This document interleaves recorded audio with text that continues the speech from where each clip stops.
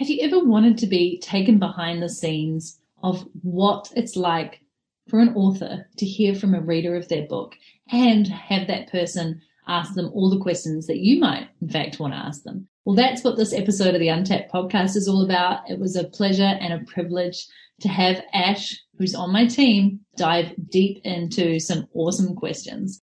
Without further ado, here's Suck It Up Princess, the author and the questioner, brought together in one fantastic, fun and entertaining interview. Hi, I'm Natalie Sisson, an entrepreneur, best-selling author, speaker, host of this Untapped podcast, and a lover of handstands and dogs. I've spent over a decade building successful businesses I love and teaching others to do the same. I want to help you tap into your unlimited potential and make the income and impact you desire simply by being you. In fact, I'm on a mission to help 1,000 women earn at least $10,000 a month and contribute at least 1% of their revenue to causes that they truly care about, so that together we can create a ripple effect in this world. So if that sounds like you and you're on board to learn how to make the mindset shifts you need to have the business success you want and the lifestyle that you desire, then this is the podcast for you. So just for some context, Ashley Rennie is my copywriter on my team. She's been working with me for about 5 months. Her energy and enthusiasm and way of being is just really fantastic. And I thought, given that she was reading my book, maybe, just maybe, she could interview me instead of the other way around, where I'm always interviewing people to find out more about what it was really like, not only just to write this book, but what ended up in it, the chapters, the themes, the topics, and more importantly, what she got out of it. So what I love about this interview, as you'll hear right at the beginning, is there was literally nothing planned for it. We just jumped on. She had literally just finished reading it on the weekend, and she just bombarded me with a bunch of fantastic questions. And I really enjoyed it. And I think you're going to love Ash. There's no reason why you wouldn't love her. And there's just a whole lot of energy, laughter, and insight in this interview about Suck It Up Princess, which I really hope you will go and pre-order at nataliesisson.com/princess, where there's some beautiful bonuses. Maybe just actually take away a lot from this interview and learn a heap about yourself.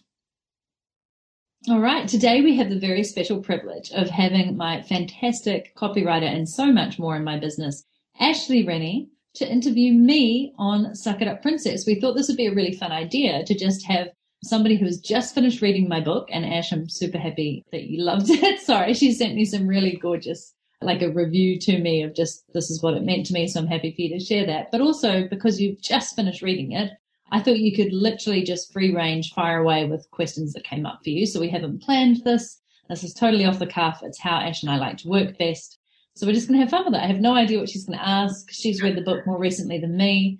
She probably knows more about it. So let's just go. Ash, do you want to say what? How did you want to kick this off? Well, I wanted to just say, firstly, how excited I am to be asking you the questions, to be the one to ask you the questions for this episode of the Untapped podcast. I think it's really exciting. So thank you for asking me. And I guess just to kick it off by saying that I finished reading it at the weekend and I loved it. So I sat at my table and I have the digital copy. And I just sat with my laptop open and I just caught myself so many times, firstly grinning and then laughing like a lot, which I'll chat to you a little bit about without, I don't want to give too much away because a lot of it is, you don't want to give some of it away. It's really fun. But eventually my husband said to me, "What are you laughing at?" And I said, "I'm reading Natalie's book." And I sort of told him a bit about it and he started laughing too. So yeah, it was a good all-round experience. Oh, so cool. I really, you know why I loved it? Because I think the thing I loved the most about it were all the stories. So those were the times that I found myself really smiling and just feeling like, whoa, this is full on. Like, I haven't known you for very long and I knew you'd done some of these things, but when you read it, it's just like, whoa. It's just like, this is epic, you know, like the stuff you've done is, I mean, it's epic. And it made me so inspired because, and not just the big things you've done, like, you know, the traveling and the cycling, and I don't know how much we want to give away, but like there's a lot of very cool things. that you've done, but just how you made it feel possible for everyone to be able to do it too. Do you know what I mean? Like, I think we get so, I know certainly for me, like this past year, I think for everybody has been very, very tough. Like it's been really hard. There hasn't been a lot to look forward to. Everyone's, I think, feeling a little bit sad and like, you know, they've seen the inside of their house maybe a bit too long, and they've looked at their partner maybe for a bit too long as well. And now they're ready, you know, to like, and so I was reading this book thinking, oh, I wonder if I could do some of this stuff, you know, like, and the way you write it makes it seem completely possible. Like the one thing I wanted to say just straight off the bat was like, I felt so inspired by it. And I just felt like, I remember reading, sorry, now I'm going on a monologue, which will stop very soon. But I remember reading like self-help and like spiritual books when I was in my 20s, right? And feeling like The Secret and just feeling really inspired. And then I think you start to get a bit jaded as you get older, and like you just start to work really hard and things start to feel like a bit tough. And I just read your book and I felt all those things again. And that made me really happy. It just made me feel really happy. So you should know that. That's the best feedback ever. Thanks. Yeah. Really it's a very happy making book. So I wanted to say that. And I think that's important because, as you just said, yes, for a really tough year. And the title, I know when I put it out there, one of my good friends who reviewed the book, who's an amazing author, she's like, I don't love the title. And I was like, totally fair. Like really happy that might polarize people, but I don't want it to put people off and go, who the hell is she telling to suck it up, princess? So I really want this book to be a book of possibility and inspiration and give people a positive kick up the ass, or that idea, as you just said, of this is something that you can do. And in the personal stories that I have, even if they don't want to cycle down Africa, they can find something that might inspire them to go on their own personal journey. So just want to put that out there, that this isn't like you should be doing better. It's actually no, not at all. Compassion in there and humor, as you said, and just a whole lot of fun. So I wanted to chat a bit about the title because I love the title. I think the title's fantastic. And I think it also comes down to different personalities and what people respond to. So it just, Suck It Up, Princess, it just grabs me, and it grabbed me the very first time you told me about it, which was last year. And I was like, geez, that sounds like a great read. Like, I would love to know what this book is about. So that's interesting. Well, how do you feel about the title now? You're cool with it, right? Yeah, I really like it because it feels very different for me. Like it is something that literally, as you'll read in the very first chapter of the book, of how it just literally something that I blurted out when I was in a funk, really depressed. And it felt like this inner voice just coming to kind of like slap me in the face and go, suck it up, princess. Like, let's get on with it. Life is too short. Let's live. And it really did feel like a voice coming out of that, I don't know, the ethos, the universe, giving me a really good, like, the motivation that I needed in that moment, and some really good hard words. But what I like about it as well is that, yeah, it will catch people's attention and hopefully make them curious. And obviously the tagline of the book is much more inspiring and tells you that it's real life strategies to be the heroine you already are and essentially have the money, success, and life you deserve. But it is different for me because I've always lived my life, I think, wanting to spread some happiness and joy and show people what's possible for them and their potential. But this feels a little bit more edgy and not the normal Natalie style. And so I like that because it's a little bit more of the kick-ass style. And I think it's a good experiment and challenge, and it will definitely stand out. And I think it'll get people curious. And hopefully within the pages of the book, they'll find what they need. I think part of who you are is a bit kick-ass. Like, I think you are a bit like, you have this side to you that is like, come on, you know, let's do this. Let's get this done. And I think that's great. Certainly for me, I work really hard but I definitely love a bit of a, hey, what you doing over there, man? Like, get on with it. Do you know what I mean? So I love the title. I think it's fantastic. I have to say, Ash, I think it also plays in a little bit in the last year or so and 2 years. I've really played more with things like, you know, write your damn book, launch your damn course. And for some people, again, they're like, it really appealed to them because they have been sitting on their damn book or their damn course for ages. And for others, they're like, oh, that's a little rude. And I'm like, great, you're probably not my people because you're missing the point of that this is meant to be, let's just do it. Let's get it out there. Let's get you to realize your dream, right? So I think some of it's come from that as well, just playing. But also it's tongue in cheek. Like the princess you're talking to was actually yourself. And so it's super tongue-in-cheek. And then when you read the book, the whole style of it is just it's so nurturing, but it is like, what are you doing? Like, let's do this. But in such a positive way, you know. So people also mustn't judge a book by its cover. Do you see what I did? I know. Yeah, I love that. And the funniest thing ever is that I have never viewed myself as a princess, ever. Like, I don't even like the color pink, and I don't know why, but pink is often a princess color that you see in movies and cartoons, and the whole aspect of what a princess is often comes as very entitled or stuck up, right? All these things that I would hopefully never label myself.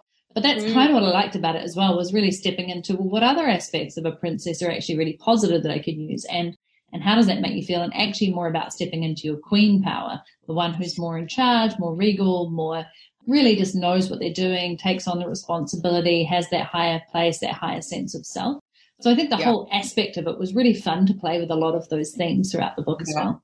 So, I mean, let's dive into the book. I think the thing that I loved the most was talking about this idea of saying no. I just want to jump straight to that part of the book. That really spoke to me. Like, I think a lot of people have a lot of crazy boundaries around just saying no. And in fact, I can say no much more easily to a stranger than I can to people that I know in my life and my family and my friends and colleagues and whatever. So I guess my question to you is, was there like a defining moment where you were like, actually, I have to start saying no? Or did it come super gradually? And do you still struggle with it? Or are you super cool with just saying, no, I can't do that, I'm sorry. Or not even, I'm sorry. You see, you shouldn't even qualify. No, thank you. I think that's what you say in the book. No, thank you. Yeah. Which is epic, right? It's a huge, the thought of doing that is really hard for me. Yeah, I think, and that's such a great question as well, because I actually think I have a pretty damn easy time these days of saying no to the things that I just am so against, or I know are going to drain me, or are really not a good use of my time, or where I'm actually doing the person a disservice by saying yes, because I'm taking something off them that they probably should really experience themselves. Does that make sense? Because, you know, often people would ask you for stuff because they can't be bothered to do it, or it feels like too much, but actually maybe it would be better if I said no, but how can I help you get through this, or how can I help you work through this so that it feels easier for you? I think I've always had really strong boundaries around that. I've never really been a people pleaser. For sure, I love to please my friends and I love to make people happy, but I have very clear boundaries. And I think early on I got to say no quite quickly. I don't know if it's part of my Germanic roots, like my mum is German and she was just always very straight up in our family. And so I feel I've always had that straight upness as well. But I just really hate people being taken advantage of. And I hate it when I feel like I've done that to myself. And so for me, it's a really clear part of when you know what you want to say yes to and the opportunities that are there for you, it becomes much easier to say no to all the other things that are going to take away from that. So I hope that chapter will really give people, just like, it is probably one of the more in-depth chapters where there's an actual strategy and plan for how to go about doing it. Yeah, this is totally what I wanted to say as well, is that you actually give people, you know, when they read the book, there are exercises they can do and things that they can do to get better at it. And I think those are the parts of the book for me as well, aside from the stories, with just the actionable steps that you can take were really helpful, because it's great to philosophize and to talk about stuff and to, you know, to say why it's bad or why it's good for you or why it needs to change. But if you're not given concrete sort of strategies and steps in terms of how to change those things, I mean, it can be impossible sometimes, right? Yeah, I think I heard somebody say the other day that Gary Vaynerchuk, even though, you know, I really like him and he's out there and he's really, really good at talking a lot around the why and things, but often never giving you the how. And I hadn't thought about that before. I thought he was actually pretty good at that, but actually he's just really good at putting out content, talking to people, talking them through stuff, but not necessarily always giving them the how, which is the next step, right? And so that's never been my style as much. And usually I over deliver and give too much of the how. But I just think it's really important. Like, I'm a big person who likes to simplify the complex and make things feel doable. It's something I've really strived for in my life so that I can keep creating momentum and, you know, achieve things or just feel really personally happy. So I hope that that comes across in this book as well. And not, you know, it's the first time I've not mentioned tools in my book. It's the first time I've not referenced a ton of people. This is just a ton of personal stories and things that I've learned and just sharing that experience like as rawly and personally as possible so that people can just take what they need from it. Yeah, absolutely. Another one of my favorite parts, I actually want to read a bit of it if that's okay. Yeah, because I think it's really cool. So this is fun. It's like, how are other people viewing the book? It's always totally. So, okay. So before I read it, I also just want to say, like, I love the vibe of the book as well. Like, I loved so there's a bit of swearing in the book, which I completely love. Like, that is totally right up my alley. Like, it just made my day. And there's like, you know, a lot of talking to yourself, like, come on, Nat, like, what do you mean? Or what are you thinking, Nat? Like, which I also loved. I thought that was great. But just the whole tone of the book is really, it's super vibey, which I appreciated, because sometimes these books can just become a bit pompous, I guess, and sort of putting yourself out there as the know-it-all about this thing. And this book isn't that. It's just like, you know, there's a lot of stuff. You talk about where you made mistakes and you failed at things, and it's so relatable, which I completely love. And I think that goes to that thing that you're so passionate about, which is being a leading learner, right? And just knowing a little bit more than the person behind you and trying to teach them and learning as you go. And yeah, so one of the parts of the book that I loved is where you talk about money and how to ask for more money and how to tell people what you're worth and how to charge what you're worth. Because again, that has come up for me in my life. I'm much better at it. But I think it comes up for women a lot. Like, I think it comes up for women way more than men. So I wanted to read this because I'm a rampant feminist. And it was just like, yes! I put my queen crown on when I read this part of the book. This is one of my favorite topics to speak to, as it's something that constantly plagues women who are super talented and with a lot of experience, who simply undersell themselves. Why is charging what you're worth such a big deal? Why do women in particular consistently undervalue themselves and charge way less than they should? When will we acknowledge that by valuing ourselves, we value others too, and it has a ripple effect in the people we interact with, invest in, and work with?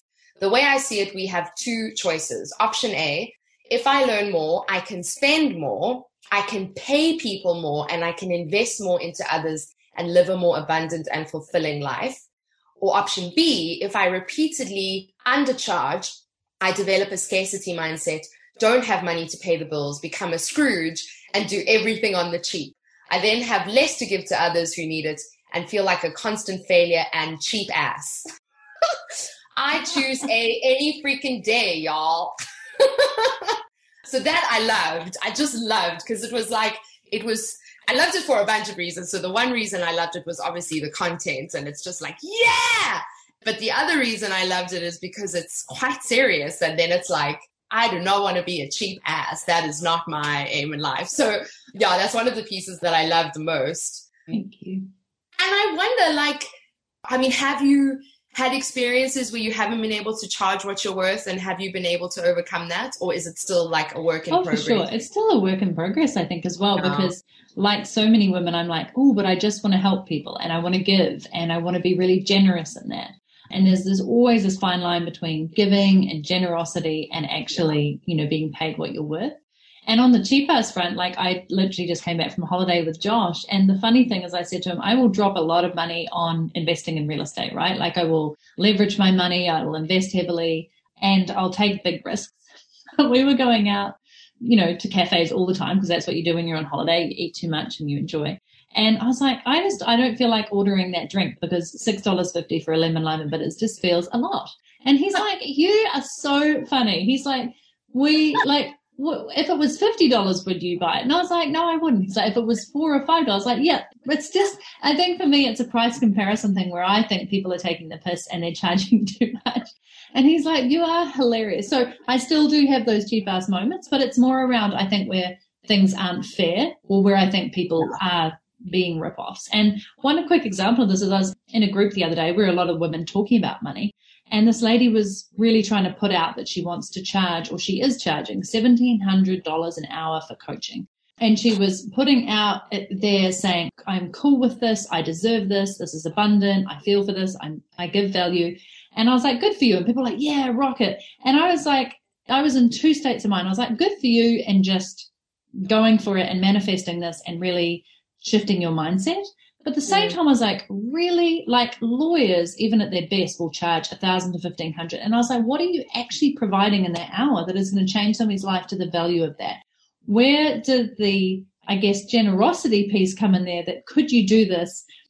And it's not about her not charging. And some people may disagree with me on this. I'm like all for you earning what you're worth. But I also think there's a point of fairness and equitableness, and where you don't have to charge just because you can, where you can actually help a lot more people and the right people and your quality clients by making it fair. I don't know. I really find that was a really interesting, and it triggered me. And I was like, oh, do I have some work to do on my money mindset? Probably. But I was also like, really, $1,700 an hour for a coach? Like, I consider myself a pretty good coach, but I wouldn't charge that. Maybe that's my loss. I don't know. It was just a really. No, I think it's interesting. Like I definitely think that has a lot to do with, as you say, being equitable, and also, I don't know. I would feel really uncomfortable charging that. I think for the same reasons as you, right? I mean, it's an interesting thing. Money is I find it a very curious subject, and I find my own relationship with money very strange. And that story makes me laugh, because I'll do the same with something that's a bit too expensive. I'll just be like, no, I'm not doing that. And my husband is just like, but you can afford it. And I'm like, that's not the point. Yeah. That's not the point. They're taking advantage of me. So, and I think that's what you're speaking to, is that you don't want to do that to other people. Yeah. Right? Yeah, exactly. So that's a principle you have. 100% charge what you're worth. Make sure you're covering your costs and more. Make sure you're profitable. Make sure you feel abundant. But also it's like, don't take the piss. Like, don't charge astronomically just because you can. Yeah. If it makes you feel good, fine, but I don't think it makes the other people feel better. And that, again, could be just something that I have. But I'd be really curious for people who are listening in to comment in on that. Yeah. It's a huge topic, and I think it's a huge topic amongst entrepreneurs. And like, I certainly know for myself, when I started my business, it was a big thing for me. Like, how much to charge? How do I work out how much to charge? How do I ask people to pay me that amount? And then how do I walk away if they say no? I think the book deals with that stuff really, really well. And I think it's really great, especially for women who are sort of battling with that a bit, because I do think it is a work in progress if you are someone who has to work at it. I don't think you're ever totally comfy with it. So much of it is about your self-worth and how you view yourself. And that's what I'm trying to get to in that chapter, I think, is, be fair, be just, be equitable, but don't undermine your amazing value and your inherent value and what you've invested in yourself to get there and all those years of experience by, undervaluing yourself. Yeah. And charging too little. Yeah, absolutely. And then the other one, sorry, I'm speaking to all the things that really touched me, but burnout is not a badge of honor. I think that's one of the most powerful lines in the book. Like, burnout is not a badge of honor. And I think you and I are similar in the sense that we will just work ourselves basically to death, and then we'll collapse in a heap, and then we'll wonder why we're so tired, but we've been working like crazy. And the thing that you said that was really, because you have this list of, I think it's 5 things of how to spot when you're about to burn out. And I think one of them was you're going like full throttle and you feel like you're on top of everything. And that for me was really a poignant moment, because I think a lot of us with, I don't know if they call them A-type personalities or whatever, like who work really hard and don't take a break and just keep going, we are quite proud of that thing in ourselves.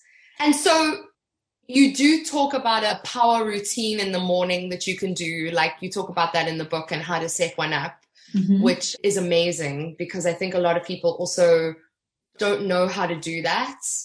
So I think that's really great.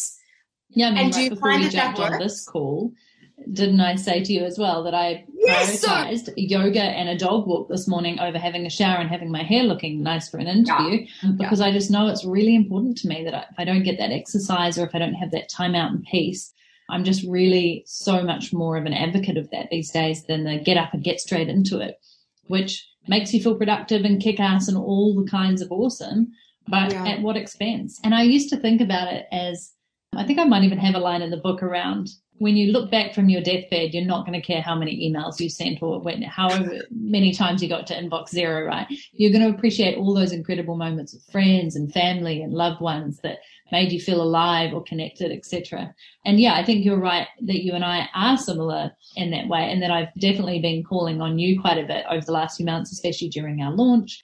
Like, Ash, are you taking some time out? Why are you working weekends? Like, really not trying to be a nag, but just really noticing it in you, because I've seen it in myself. And I know that you love it, and I know that you love your work, and it drives you and it fills you up. And so that's the difference, is when you're loving your work and you have energy for it, but you also have other things in your life that are fulfilling you, then I think you're in a good place. But as you said, when you feel like, yeah, I've got this, I've got everything under control, it's amazing, you can only be on that level for a certain amount of time before your ass will be kicked or something will give. And so I did find that really interesting, because I would often be in that state, and then right after it would be like, boom, you just can't be a superhero for that long. Even superheroes collapse. They completely collapse. Yeah. And then you're just of no use really to anyone. Yeah. And it's not fair on your family either, right? No. Yeah, and the people who love you, because they're only getting half of you. They're only getting sometimes they're only getting the really moody, exhausted part of you. Yeah, exactly. And your clients are getting the shiny, happy face part of you, which is terrible, right? Yeah, exactly. The loved ones who want to see you most are getting the worst of you. I think also it comes to being comfortable with not being that superhero, and actually being cool with just living a loving, lovely, calm, centered, happy, decent life. And that we've all come to expect so much. Like, my expectations are still through the roof. I was just chatting to Josh about it today. He's like, I wonder what it'd be like if you ran your business with no expectations. Because he's like, you have all these expectations, and if you do or don't meet them is what makes you, ultimately feel a certain way. Not that my whole happiness is based on it. But he's like, I wonder, and I was like, God, that'd be lovely. Like, I'd love to have a life without expectations. Dreams, hopes, goals, for sure, are different, though, to an expectation of how something's going to be. A dream and a hope and a goal is you aligning yourself and feeling that way and working towards it, but with no expectations on the outcome. And that is still something, I don't even talk about this in the book, but that's maybe another book, is how do you step into being more aligned with what you want as an outcome, but having no sense of entanglement with how it's going to happen. You're just like, this is what I would love to happen. I have no idea how to get there, but if it happens, fantastic. I think that's something that so many people struggle with. Yeah, I agree with you. I also think when you don't, when you have expectations, there's always going to be disappointment. And I think if you just don't have any, you can never be disappointed, right? It's just going to go the way it goes. Okay, so I think for me, the other really, really interesting part of the book was towards the end, when you started to chat a bit about, or write a bit about, your relationships and your loves and your great romances around the world, which just sound completely amazing. And I was a bit jealous, actually, when I was reading part of the book. I was like, oh, this sounds so great. So there's a little bit of a love story in there, which is also amazing. And I think that ties in too with the princess narrative, right? Finding love and finding a partner and finding someone who fulfills you. But also, interestingly, you say you don't believe in the Prince Charming narrative. And I think that's pretty cool as well, because I think that those narratives, especially for young girls, can be damaging, right? And again, an expectation that's just can't really ever be fulfilled. So I don't know that I have any major questions around that part of the book, but I definitely just wanted to say that, for anyone listening, it's such a deeply personal and private part of you. You were in a relationship with a not very nice person, and then you sort of found the guy and the one, and that was also tough, because there were moments where you weren't sure and moments where you were sort of pulling away. And I did a great job of trying to I know that love. And it is an interesting section, because I never talk about love. And so this is why it was so different for me. I was like, I can't believe I'm putting a whole section in this book about love and romance and telling some of those deeply personal stories. And there are a ton more stories to tell, but I was like, how much do I want this to be a book about that? But I was also really proud of myself for doing it, because I think, it's not that the book is about me at all, but I knew that there were so many women whose lives have been touched by fantastic partners, whatever gender they are, but also some real nasty people who shape who you are and affect your confidence and everything. And I just wanted to be really upfront on that, and that we don't get to put up with that in life. And I think so much of my staunchness and feminism and my ability to say no to things and my ability to stick up for people who aren't sticking up for themselves, and to feel really like I get quite emotive about people when I will run to their rescue if I see them. Like there's many people that I know that I would put my life on the line for, because I just don't feel it's fair or just, or even it should just never happen, some of the shit that does. And how long people put up with that crap, and how it deflates your sense of everything. Love for yourself, love for others, your sense of confidence, your compassion, everything. And so, I really wanted to put that in, sort of put all the stories in there. And I think the one on not ever finding your Prince Charming, or not buying into that, is so many movies and books over the years set me up to have grand expectations of what a love would look like. And it never looks that way. I've met so many people who are amazingly in love and have beautiful relationships, but they don't look anything like the fairy tale. And so I just think it's really good to talk about that and be open. And I really hope that others share their stories with me from this. I was reading a book the other day about pregnancy, because that's what I'm going through right now. And this lady who runs a course in it said, I absolutely love people coming to me who've read the book and telling me about their pregnancy and showing me photos of their kids and telling the story. She's like, because it's a beautiful thing. And that's what, I'm here to find out about. And so I'm really curious what people will tell me as their stories after reading this book. And hopefully it'll open up a conversation around that, because, there's no need to keep this stuff secret. We all have deep, dark secrets and things that we're not proud of, or situations that we were in that I look back now and I'm like, how did I even get in that? And thank goodness I got myself out of it, and I was strong enough and had a good enough upbringing and foundation and love and sense of security that I could. But there's still too many people who I see are dealing with that every day. Yeah. And then there's all the beautiful flip sides of love and romance and gallivanting around the world and all the opportunities that brought for some awesome excitement and rendezvous. So I just have to say, I'm from South Africa, and I did want to talk a bit about the cycle that you did through Africa, right? You started was it Nairobi? Nairobi. Mm-hmm. So you started in Nairobi and you cycled all the way to Cape Town. I'm not from Cape Town, I'm from Joburg, but I'm very familiar with Cape Town. So there's a lot of stories about this. You write a lot of different parts of the story and what you went through, and the flat tires you had for a week. And I mean, I just think this was one of my favorite parts, just in terms of the storytelling, but also because I connected with it so much, because I'm from South Africa. So I was just I was laughing so hard. So I was really laughing a lot about the elephants. You were surrounded by these elephants, and they can charge. And I just laughed because I've been charged by elephants, and it's oh my gosh, it's terrifying. And they're very beautiful, majestic, wonderful animals, and I love them, but they are terrifying. So I laughed at that a lot. So one of the things I laughed at a lot was how you were almost run off the road by buses and taxis, because that is the norm. Hey, that is the norm. And it was so wonderful to read someone else's experience of it, because when you live there, it's just So you talk in the book about being on this bike trip, and one of the it's 2 sentences. This is one of the things I was laughing about the most. So it goes like this. There was also being run off the road by crazy buses or trucks on busy highways that ironically always had some slogan like "God loves you" on the back.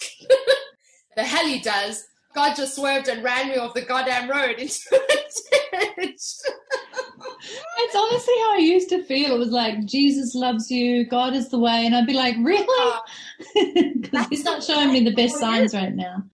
It was so funny. And then I think the other part that I really loved was that you guys had a lot of your stuff stolen, which is also that's what happened.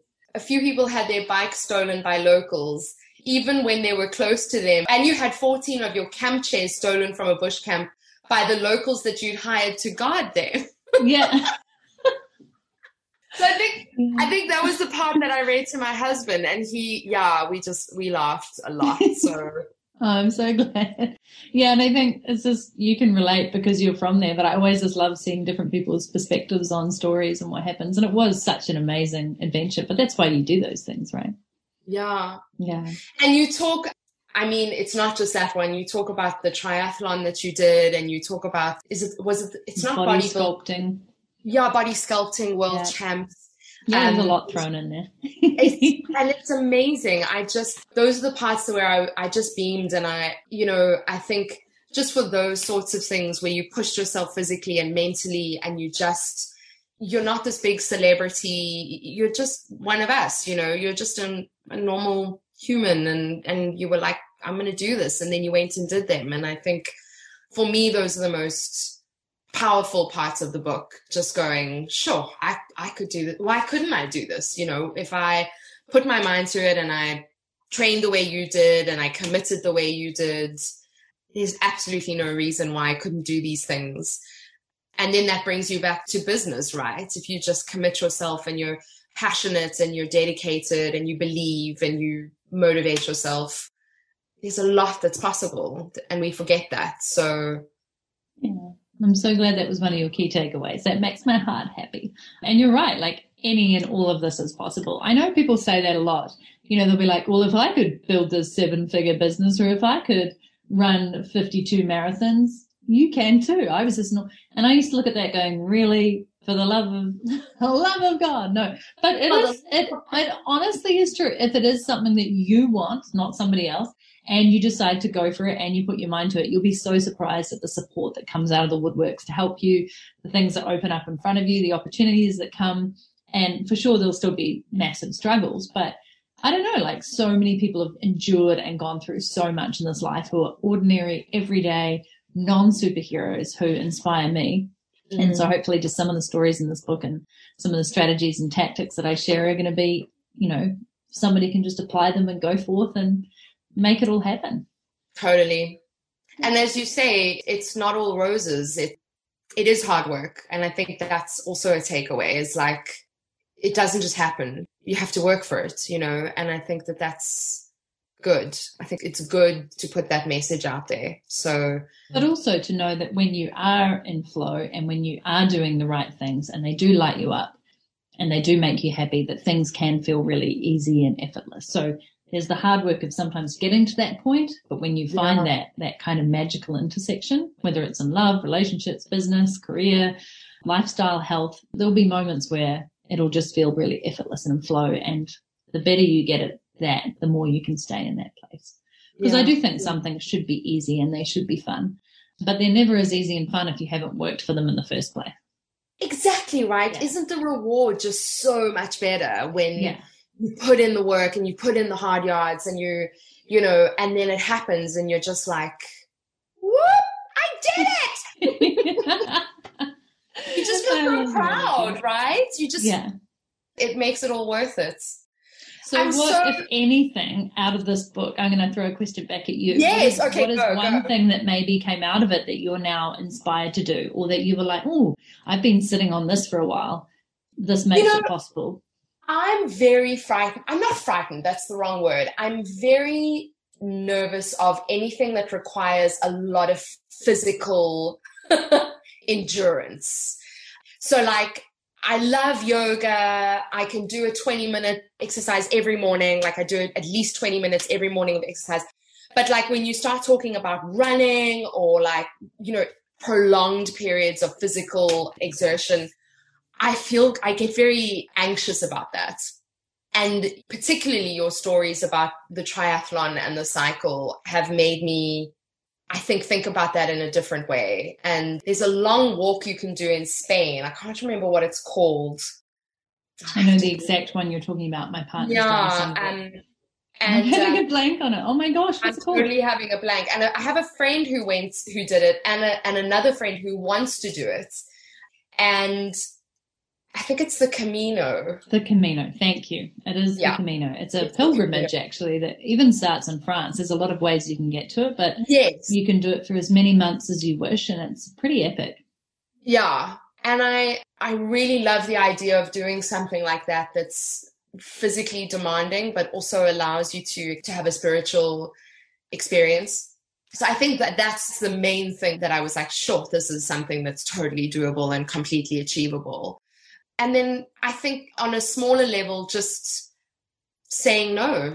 I think I have to do those exercises that are in that book, and I have to start saying no, and see how that makes me feel, and just see what happens. And all the opportunities that'll open up for you to say yes to as a result. It may seem small, but I think it'll be massively powerful for you. Yeah.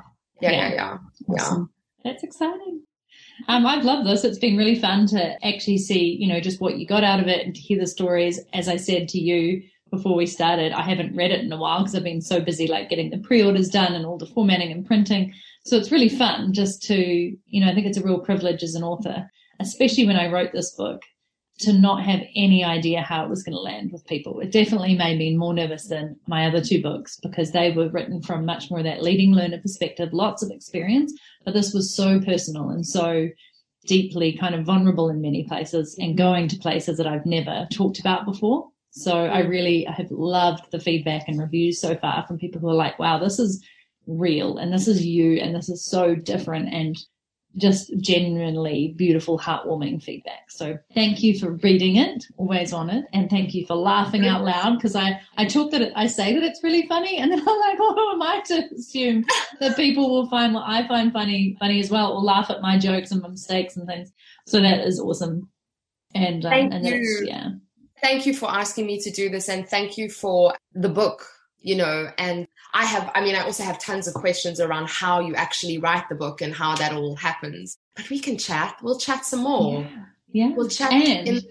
And thankfully, quite a lot of that is in the episode before this one. So and I did want to say that for people listening to this, episode 109 is all about the art of self-publishing, from how I went about pre-funding this to actually writing it throughout COVID and the pandemic and lockdown, to then getting it self-published, to having it edited, formatted, designed, proofed, all those things. So that's a really great episode where I go into the true nitty-gritty and also about how you can do that for yourself. Thanks so much, Ash. It's been a blast. You're welcome. Thank you so much. So I really hope that you enjoyed my jam session with Ash. I had a lot of fun. It was really insightful to me, actually, as to what stood out for her in the book. And I'm curious about, as you read the book and once you pick up your copy at nataliesisson.com/princess, what does stand out to you, what you could relate with, what maybe you disagreed with, what made you laugh out loud or snort or cry or really make you think. I am super, super proud of this book, and I think I've become more proud of what I've achieved and written as I've received feedback from people, because I had no idea what to expect. So it's been a beautiful journey to come through something deeply personal, put it all out there, and have people really come back to me with how it's moved them, how it's touched them, how it's inspired them, and what it's meant for them. So to thank you to every single person who's done that so far. And I really just can't wait to put this baby out into the world, to birth it in a really amazingly beautiful, organic way.